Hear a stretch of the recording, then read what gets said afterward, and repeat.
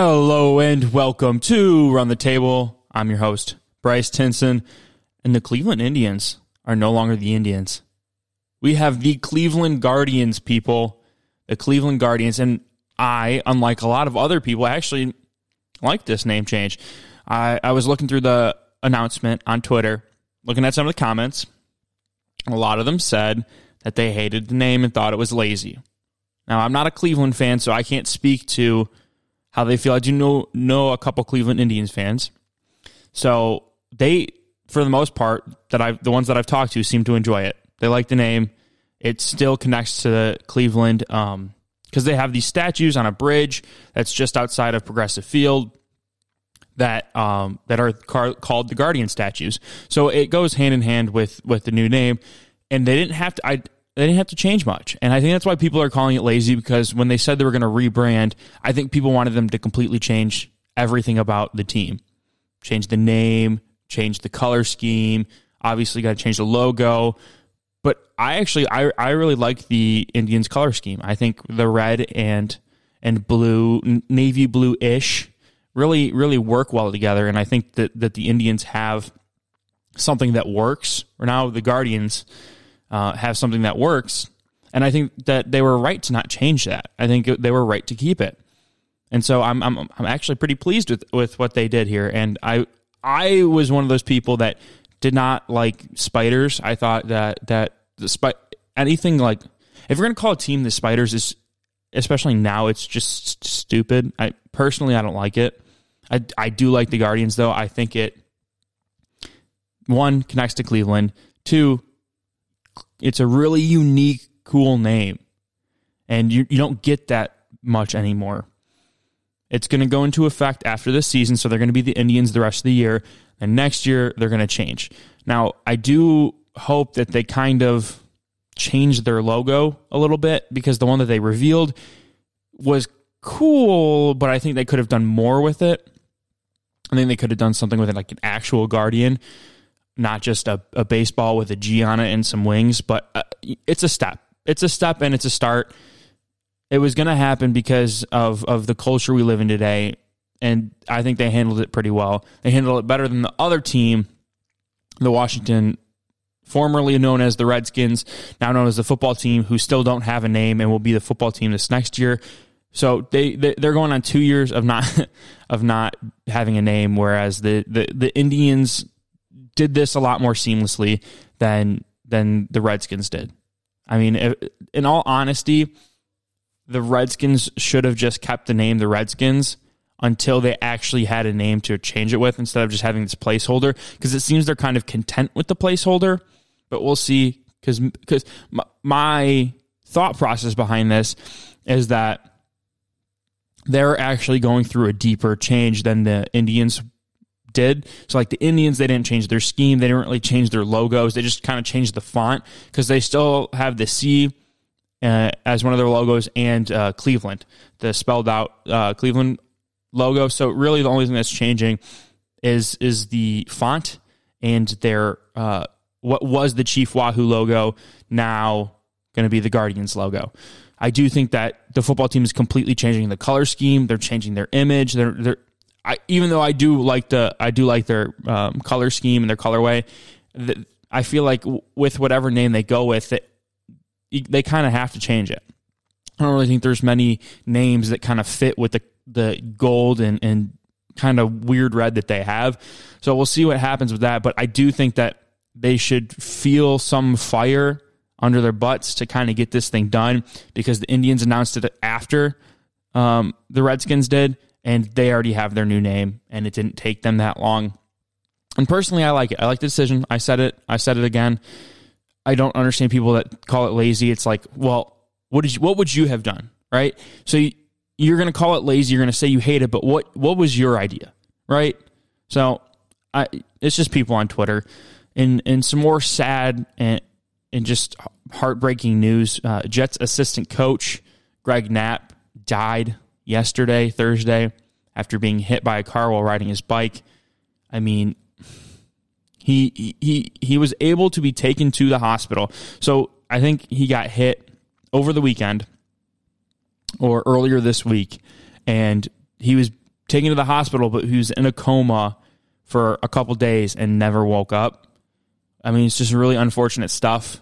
The driver is in custody and is cooperating. Well, they weren't under any influence of drugs or alcohol. So it seemed, I don't want to speak too much on it, but it seems like it's one of those freak accidents that just had a really unfortunate ending. And I mean, obviously, I don't know Greg Knapp personally. He was going to be the Jets passing game specialist coordinator person this upcoming season. He was 58 years old.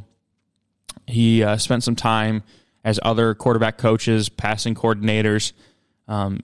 He according to players that he's coached and other coaches that he's coached with, he was a stand-up guy, had amazing energy, and everywhere he went, he formed connections and made the locker room, the team better.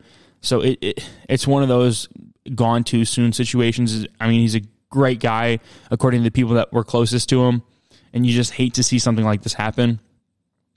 I mean, I don't really know what else to say about that. Kind of a dull moment here, but I mean, it's sad and it needed to be talked about. But moving on to other NFL news. So the NFL had a pretty big statement, I guess you would call it, yesterday, which quite a few players did not like. They said that games will not be postponed due to COVID outbreaks, and any team with an outbreak among players will be forced to forfeit. So if a game can't be scheduled, whoever's team, no, I mean, they're not rescheduling. So if there's a COVID outbreak, whatever team is responsible for it will have to forfeit. And so it's another move by the NFL that's basically saying get vaccinated to the players. The NFLPA had to agree with this because the NFL can't just make a decision. That's why there's the NFLPA. It's a players' association. And it seems like the NFLPA didn't fully listen to the people it represents because there were quite a few players who are unhappy with it, to say the least. Matthew Judon, DeAndre Hopkins, and Leonard Fournette are a couple that come to mind. Even players that agree with getting vaccinated don't agree with how the NFL went about this, namely Jalen Ramsey and Ezekiel Elliott. And, I mean, you got this situation, right, where some people have had negative experiences with the vaccine and some other people have had negative experiences with COVID, prompting them to get the vaccine.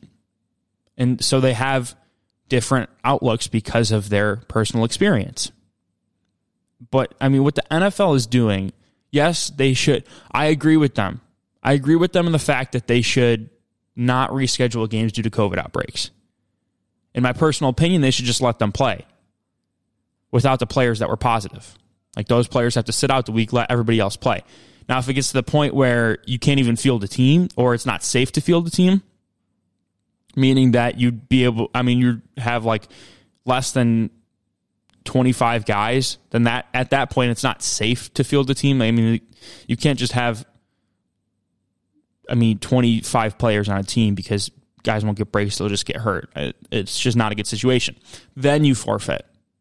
But I think that if it's like 3 or 4 players, there's a threshold in there somewhere that I haven't really fleshed out, but there's a figure, there's a certain point that it would tip the scales. And I don't think that a handful of players, like, what's considered an outbreak among a team? Is it 5 players and coaching staff personnel? Is it 10 players? Because I still think that even at that point, it's fine. Like as long as they can field a team and do it safely in the matter of injury. I mean, at this point, if you're really worried about being vaccinated, you're vaccinated, right? Especially these NFL players. They were able to get in line first. And so if they're not vaccinated yet, then I don't think they're going to be. I don't think much is going to change that. I mean, DeAndre Hopkins said that he would have to reevaluate his career in the NFL if this were to stand. And I mean, he has all the right to say that. I don't think the NFL should be forcing players. I mean, this is essentially forcing players. They don't have much of a choice here if they want to play. So I don't necessarily agree with the forfeit. I agree that they shouldn't reschedule. I just say play the game. Like, obviously, there's going to be consequences for not getting the vaccine. You know the consequences now. So it's your decision to get it or not. And I personally think that it's not the NFL's. It's not like I keep saying it, but it's not the NFL's place to be telling these guys to do it. I mean, this is essentially, people are going to say it's not forcing them to, but it is forcing them to. And it's just going to, I mean, the way that they should go about this is not the way that they are currently. In my opinion, it should be the way I said. You play all the games, you don't reschedule. Whatever team you can field is what you field. It's the same way with an injury, and that's how COVID should be treated. That's how a positive test should be treated. Is the same way as an injury. You show up on the injury report if you're testing positive, if you've tested positive, and you just don't play that week. But you still play the game. I don't get why you wouldn't play the game, but that apparently is not logical in the eyes of the NFL. On the other hand, 16 teams do have a vax rate above 85%, so it shouldn't be an issue for most teams. But my question is, because you can still test positive for COVID after having the test. That is basically common knowledge. You can still get it. It's just not as severe. So at that rate, I do think the NFL said that if it was among unvaccinated players, that it would be an issue. If it was amongst vaccinated players, then it would be okay, and then they would play the game. I didn't really look too deep into that, but all I know is that there will be forfeits if you have a COVID outbreak. Next up on the I do want to mention that we're only 2 weeks away from NFL preseason, so it's right around the corner. And I mean, there's a 2-week time period between shots. So if a player wants to get it, the NFL should have made this decision a little sooner, because you're only giving them 2 weeks to make that decision. I mean, you're not giving them like any time to make that decision, but that's beyond the point. Moving on to the NCAA, we got some big news, some really big news. And I said it on the last podcast. I didn't think this was going to happen, but I guess it is. OU and Texas. It seems very likely that they're going to merge with the SEC. And the SEC poaches two other Big 12, two more Big 12 teams. They got Missouri, they got Texas A&M. Now they're getting Texas and Oklahoma. It's been in talks for 6 months, apparently. They've been talking about this, the SEC and Texas and Oklahoma leadership. But I guess Texas A&M was left completely in the dark about this. Like, they didn't, because obviously Texas A&M would have opposed it because they hate Texas. I just find it hilarious that they did that. They just didn't tell Texas A&M, and now it's going to happen anyway, and Texas A&M really doesn't have a say in it. I still think it's bad. I think it's bad for Texas. I think Oklahoma can manage it, but I think it's bad for the sport. And I know that that's like a cliche, like, type thing, you know. But I do think it's bad for college football if Oklahoma plays in the SEC. I think that the SEC is actually like it. I'm trying to like.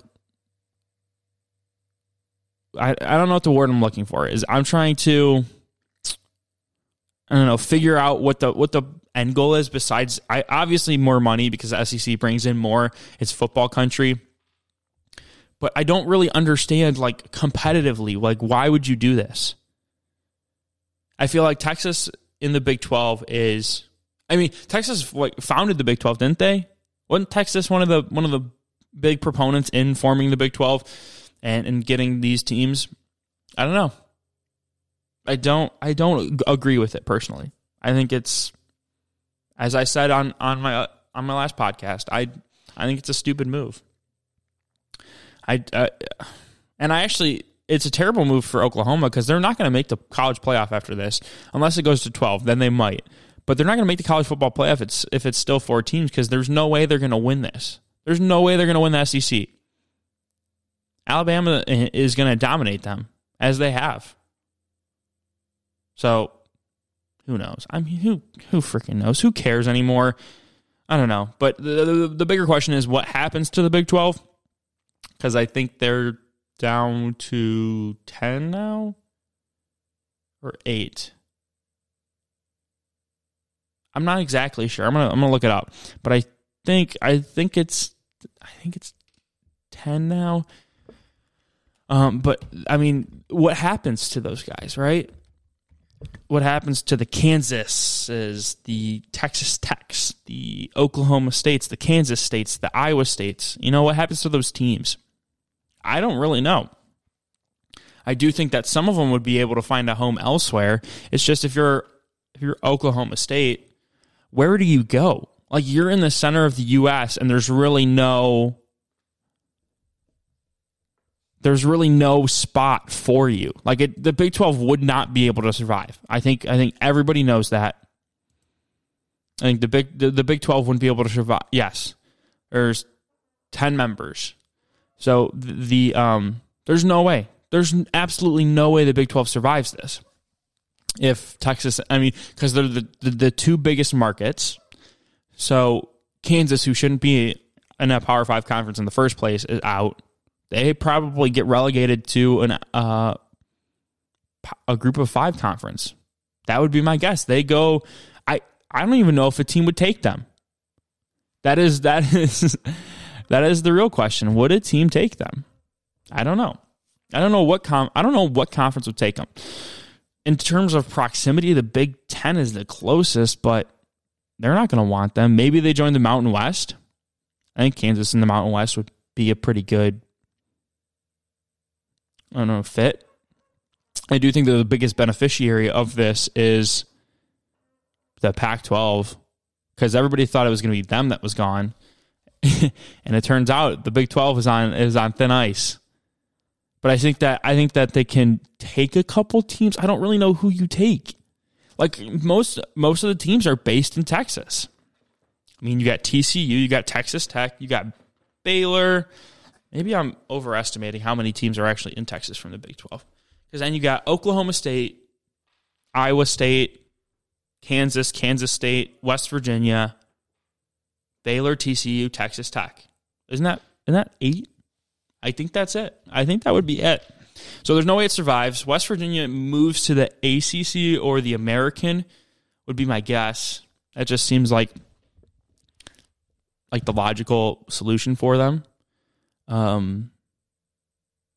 Yeah, I don't think the Big Ten would take them. They're just not. They don't have a track record of being very good, and academically, they're not good at all. I mean, they're one of the worst. But Kansas, I think, would have to go to the Mountain West. I think that's probably the move. Iowa State maybe joins the Big Ten. I think that's probably a solution. Oklahoma State is in a weird spot. Kansas State's been a decent football program with Bill Schneider there. I don't know. Kansas State's an interesting one. I'm kind of in the middle. I think that, they're going to be down to 8 teams. I think that Iowa State joins the Big Ten. I think Baylor, I'm not going to worry about the Texas teams right now. I think Kansas probably joins the Mountain West. I think Kansas State, maybe Pac-12? Or is that too far out of the way for the Pac-12? Maybe the Big Ten takes Kansas State. No, I don't think they would do that. Maybe, I don't know. Maybe the American takes Kansas State. I just feel like Kansas State is better than a group of 5 team. Like, they would dominate a group of 5 conference. But they're kind of in the middle. It's the same issue with Oklahoma State. Like, maybe they create their own conference. They bring teams like Cincinnati. I don't know who else is kind of in that area that you could poach. It would be interesting to figure out what happens to each team. But I think the teams that hurt the most are Texas Tech, TCU, and Baylor, because they really don't have anywhere else to go. They're in Texas, and I mean, other than the Sun Belt? No, it's not the Sun Belt. What team or what conference is majority Texas? The one that Houston's in. Is that the American? I don't know. I'll have to figure it out. But I think that, oh my God, it's going to be an interesting ripple effect. It's going to make the landscape, I mean, just crazy. The opening ceremony for the Olympics happened. There were 0 fans, which is really weird. Like, actually, I mean, I've never seen an Olympics with, like, especially the opening ceremony with such little interaction. But yeah, there nobody, and it's going to continue to be that way. It's going to be really, really odd. The Lakers, moving to the NBA, the Lakers are mulling over a trade offer for Russell Westbrook. And you may be asking, well, who do they have to give up? It's actually not that bad of a trade. They have to give up Kyle Kuzma, Dennis Schroeder, and Talen Horton-Tucker. The issue with it is I think Russell Westbrook is a terrible fit for the Lakers. They don't need someone like Russell Westbrook. They need a shooter. They need someone that can shoot the lights out. LeBron can handle the ball. They don't need Russell Westbrook to handle the ball. They don't need him to be incredibly inefficient at shooting, which Russell Westbrook is one of the most inefficient players in the NBA. That is the worst possible landing spot for him is LA. Because he can't afford to be inefficient. I think that there are other options for the Lakers, and that this would be a stupid deal on their part. Although Russell Westbrook for these 3 players is not a bad trade at all. The Cavs are also getting multiple offers for the number 3 pick, which is likely going to be Jonathan Kuminga, G League guy. Played really well in his G League in the G League bubble. Apparently, the 2 teams are the Raptors and the Magic. I didn't see the trade packages that they were offering because I don't know if they've been leaked, but it's interesting to see these teams try and trade up. I don't know how I feel about it because I mean the Raptors. I don't think them moving up is really going to solve all their issues. Their issue is they don't have a number 1. Pascal Siakam, while he was great when Kawhi was there, as a number 2, he's just not a number 1, and I don't really know. I don't really know what happened to Fred VanVleet. And Kyle Lowry's getting older, so they're in a weird spot. They're in a really weird spot. Moving back to college football because I completely forgot about this, and because I'm a Michigan fan, I have to talk about it. Jim Harbaugh says he's more fired up about this year than he has been in his Michigan tenure, and he said that the goal is to beat everyone, which I'm happy about, or die trying. And that was a little interesting, but I've had hope these past 6 years that he's been here. I can't continue to believe in him. I just can't. I am, as much as he is a great recruiter, what he puts out on the field is just not good enough to grab my attention. I'll watch the games. I won't really be all that hopeful until he proves that he can start winning games, which he hasn't done. I mean, we lost to Michigan State when we were a 23-point favorite last year, or 25-point favorite last year. Lost in a pretty convincing fashion. Like Michigan State was the better team in that game last year. There's no way that Michigan should have won that. I mean, with the way they played, they should have. They were more talented. It was I think the second game in Mel Tucker's career. Yeah, so real embarrassing stuff. But I'm going to give you my NFL award predictions. As I said, the season's 2 weeks away, so I think it's time. I think it's time to give you my award predictions, so stick around.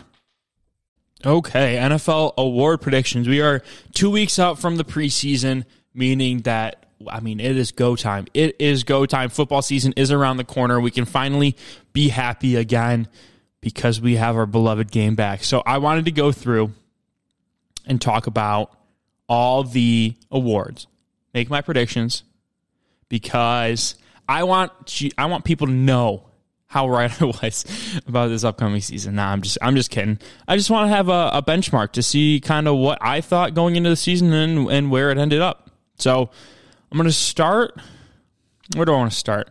Got all the categories. I got top 4 for each, and then there's 2 that I have more than 4. And I think I'm going to start in the one that has 6. So I put 6 people because I literally could not decide. This is kind of my order though, but I couldn't make a cut. I tried and I was like, there's no way for this to like even be possible. So we're going to start the comeback player of the year section. I mean, number 1 is, do I want to start number 1 or do I want to start number 6? I'll start at number 6. Number 6, I have Nick Bosa. Nick Bosa went down with a torn ACL last year early in the season, and the 49ers defense really wasn't the same without him. I think this year that they'll have him back, and he'll be hopefully fully healthy because he was absolutely dominant when he was healthy his rookie year. I mean, there were talks about him putting him in the defensive player of the year discussion as a rookie. Like that's how good he was. We didn't get to see him last year because he was hurt for most of it. But hopefully this year we get a full year of Nick Bosa, and for 49ers fans, hopefully they get a full year. Number 5, I have Joe Burrow ? He played 10 games. He was a rookie. Like, is that enough to be the comeback player of the year? Because we don't know really how good Joe Burrow could be. Like, we saw glimpses of it, but like we don't really know. So I don't know how you determine. Like for some of these other guys, like we've seen them play a full season. We know what their height is. We know what they can get back to. I still don't know what Joe Burrow's ceiling is. So that's why I put the question mark there, because I'm not really sure how I feel about it. But I do think that he's eligible for it. I mean, he got hurt his rookie year, but I need to see. I don't know. It was just a weird. When I was thinking about it, it was a weird thing. I don't know how to say it. Number 4, I have Derwin James. Listen, I'm a huge Derwin James fan. I thought he was the absolute steal of the draft when the Chargers took him a couple of years ago. I think he fell to 17. I was like, there's no way that Derwin James, or it was either 17 or 19, that he keeps falling. I was like, this is ridiculous. He is, bar none, one of the best players in the draft, and he just kept falling. And I was like, what is going on? Finally, the Chargers take him. He was outstanding. In the years that he's been healthy, I mean, there haven't been a ton of that, but like, I legitimately feel like that Derwin James plays a full season, he has an opportunity to be the comeback player of the year. Without a doubt. The way he plays the game, he's physical, he flies around, he makes plays. He's going to be so important for that Chargers defense this year. I think that he is a legitimate option for comeback player of the year. Number 3, I have Christian McCaffrey. He's going to be the focal point of that offense. I don't know how else to say it. Like, Matt Rule and Joe Brady are going to get Christian McCaffrey the ball, and he's going to make plays. I mean, it's as simple as that. It's quite literally as simple as that. At number 2, I have Saquon Barkley for the same reasons I have Christian McCaffrey, but I think Saquon Barkley is better. And I think he's going to be even more of a focal point because Daniel Jones sucks. Even though they have receiving weapons, he sucks. He's not a good quarterback. I don't know why they took him as early as they did, but he's not good. And so what's the best way to keep the ball out of your quarterback's hands? Run the ball. Their offensive line isn't great. It's average, I'd say. Average to below average is the Giants' offensive line. Hopefully Andrew Thomas can take that next step. Hopefully Will Hernandez can take that next step. They've got pieces. They got young guys that they just need to realize their potential. And then, you saw what Saquon did with a crappy offensive line. You saw it. Imagine if he had a legitimate offensive line. I'm just saying.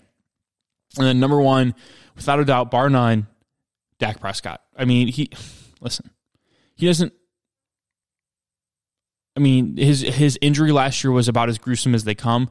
It wasn't quite on Alex Smith's level, but it was disgusting to watch. It was one of those. The minute it happened, you knew it was not good. You're not really sure how he's going to come back because I believe it was a compound fracture, and that is one of the worst injuries you can have. But I have full faith in Dak Prescott and his offense. The weapons he has on offense are insane. It's just one of the best receiving corps in the league. If Ezekiel Elliott can get back to what he was in 2016, then you have him as a weapon. The offensive line isn't as good as it once was, so hopefully you can keep him protected. But I do think that Dak is the obvious choice for comeback player of the year at this point. Moving on to coach of the year. Now, if you know me, this is the other one with 5. If you know me, number 1 shouldn't be that much of a surprise, but we're going to start at number 5. Number 5, I have Riverboat Ron Rivera, Washington football team. Listen, I love the Washington football team. I really do. I love the style of football they play. I think that getting Ryan Fitzpatrick was huge. I think that getting Curtis Samuel was huge. I think that keeping Terry McLaurin or having a healthy Terry McLaurin is going to be massive for them. I think that Antonio Gibson is going to have another great year. And their defense is just one of the best in the league. And the talent they have along their front 7 is unbelievable. So I think that the football team has a legitimate shot to be, a top 3 seed in the NFC. And I know people are going to call me crazy, but I do think that's a possibility for them. So obviously with that, Ron Rivera, especially with the expectations of the football team coming into the season. Number 4, I have Sean McDermott, Buffalo Bills head coach. And I think that the Bills have a really high ceiling. And if they can reach their number 1 seed potential, I'm not saying I think they will. I'm saying there's a possibility. And I think that they're one of the teams that could be out of the AFC. There's like 3 or 4 teams that I think could get the 1 seed, and they're definitely one of them. So with that, Sean McDermott, right? If you get the 1 seed, the only issue is that not a lot of people are going to count them out. So who knows? Number 3, I have Frank Reich, and it's because he's going to make Carson Wentz a good quarterback again. And I fully believe that. I know a lot of people don't, and a lot of people think that Carson Wentz is a big old heaping pile of trash. But I actually think that Carson Wentz with Frank Reich is going to resurrect his career, and the Colts are going to be a legitimate threat to the number 1 seed and the AFC. And it's not a joke. I'm being dead serious when I say that. So, Frank Reich, watch out for the Colts. Frank Reich is going to be the reason why. Sean McVay is number 2. And I don't, because the Rams weren't bad last year. They went 10-6. People are expecting them to be good again this year. So I don't really know how good they have to be in order for Sean McVay to win. But I would imagine it's probably 1 seed with a 14-3 record or a 13-4 record, somewhere around there. But I think they can get there. They're one of the most talented teams in the league. They did lose John Johnson. They did lose Cam Akers this past week, but I still think that with Sean McVay at the helm, their defense is still going to be good, even though they don't have John Johnson. Their offense is going to be even better now that they have Matthew Stafford at quarterback. So I think that he has an actual shot of being coach of the year. And then number 1 shouldn't be a surprise. Brandon Staley, head coach of the Los Angeles Chargers. That team is going to exceed everybody's expectations, except mine, because I know how good they're going to be. I'm extremely high on them. I'm probably higher than everybody outside of the Chargers organization. Like if you ask a bunch of analysts where they thought the Chargers would fall, they'd probably say, fringe wildcard team. I'm picking them to be a top. They're going to be a wildcard team because I don't think they leap the Chiefs, but they're going to be, if you look at just record alone, they're going to be a top 4 team in the AFC. So, and they're going to exceed expectations. They're going to play out of their mind. They're going to, I would say they probably lose 1 game in conference. They split with the Chiefs, or not in conference, in division, and they pull a lot of tricks out of their bag and really are going to surprise some people. Moving on to Offensive Rookie of the Year, I do think that Ja'Marr Chase is the favorite. In my opinion, I think him and Joe's connection is, I've talked about this before. It's something that you don't find.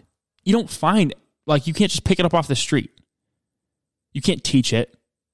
Like, this is a special connection, and he's the number 1 of the team. He is coming in. Wide receiver is a really deep position right now in the NFL, but he is a top 25 receiver at least in the league with what he's able to do. You saw him in college. You saw the last time he played football was with Joe Burrow, and you saw what happened. They tore up defenses. They went on to have the best offensive performance throughout the season ever. Like they shattered records.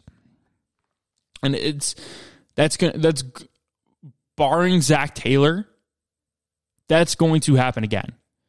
And I think that number 2, I don't know why I went from 1 to 4 this time when I was doing the opposite, but we're gonna keep going with it. Number 2, I have Trevor Lawrence, and Trevor Lawrence is a shoo-in to be a top 3 finisher in Offensive Rookie of the Year if he doesn't get hurt. Knock on wood, he doesn't get hurt. The offense they have is going to be, I said it with the Chargers, it's going to be a lot better than expected.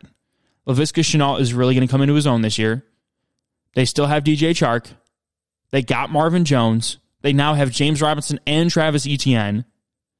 They have Tyler Eifert, who maybe can have some sort of a little resurgence of his career after he left Cincinnati. Their offensive line is going to be okay. So I'm just saying, everybody's going to pick him though. Like he's got to be the favorite.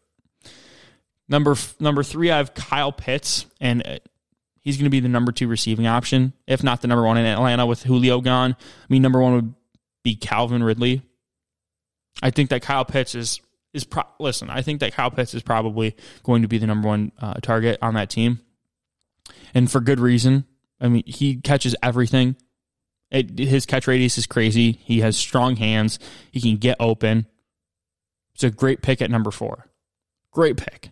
And then at number 4, I have Najee Harris. And it's really because the Steelers aren't going to throw the ball. I get what's coming out of Steelers camp is that they are going to be able to throw or they're going to change their offensive perception. They're going to do a lot of different things.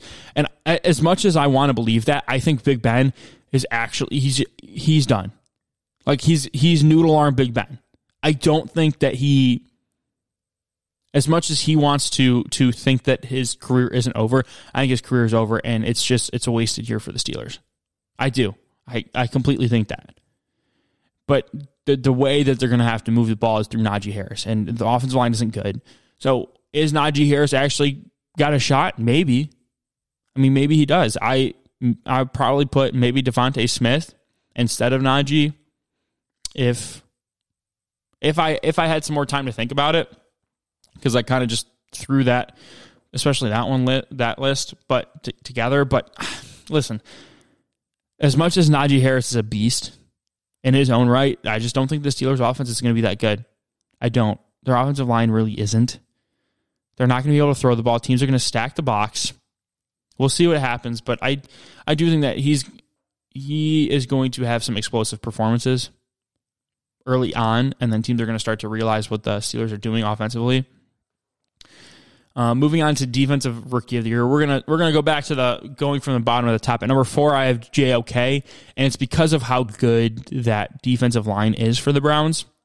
I think that it'll allow him to kind of have a little more free range. He's great in pass coverage. He'll get picks, which is a great stat to claim for one of these awards. I don't think he'll have as many tackles as a linebacker you would like a linebacker to have to get these awards, but his tackles for losses is going to be higher than average, I guess you would say. He's going to have more tackles for losses than he should for how many tackles he has. He's just so explosive, and he reads the defense so well that I think he'll get into the backfield a lot. I just don't think he's going to be in position a ton to make these tackles with who else is on the field. That's the only issue. At number 3, I have Jalen Phillips. Being with Brian Flores is a godsend for Jalen Phillips because he was the most talented edge rusher in this draft, bar none. Like he far and away, he was the best. He just had some health issues, but being with Brian Flores, who's a defensive mastermind, is going to be huge. The Miami Dolphins needed a number 1 edge rusher. They got him, and I think he's going to have a really good season. At number 2, I have a shocker, Asante Samuel Jr. So the reasoning behind this is because Brandon Staley plays more of a zone than man defense, which is perfect because Asante Samuel Jr. is the exact same player as his dad. Like, it's scary. He primarily plays zone. Like, you won't catch him playing man very much, and he's a ball hawk. I wouldn't be surprised if Asante Samuel had like 7 picks this year, which means that he's going to be right up there in terms of Defensive Rookie of the Year. At number 1, I could not put him here because he's going to be a tackling machine. I have Jamin Davis, and I said it when I was breaking down the breakout players. Jamin Davis is going to have so many clean lanes to running backs to make tackles, and he's no slouch in pass coverage. He'll have a couple picks, but the amount of tackles he's going to have is going to be through the roof for a rookie. It's going to be like Darius Leonard type numbers, because, I mean, look at the defensive line. I mean, just look at who's on the defensive line, and if you're going to have to put 2 guys, you're going to have to block 2 guys on at least one of them, if not 2 of them, which means that Jamin Davis is going to be able to stay clean, get over top of blocks, find the lanes, and meet running backs in holes. That's what's going to happen, and that's why Jamin Davis is going to win Defensive Rookie of the Year. And I am not joking about that. I actually think that he should be the favorite. We'll go to Defensive Player of the Year. So, I'm going to be completely honest with you. All of them are edge rushers besides the guy who's going to win it. And you know who that is. We're going to start at number 4, Chase Young.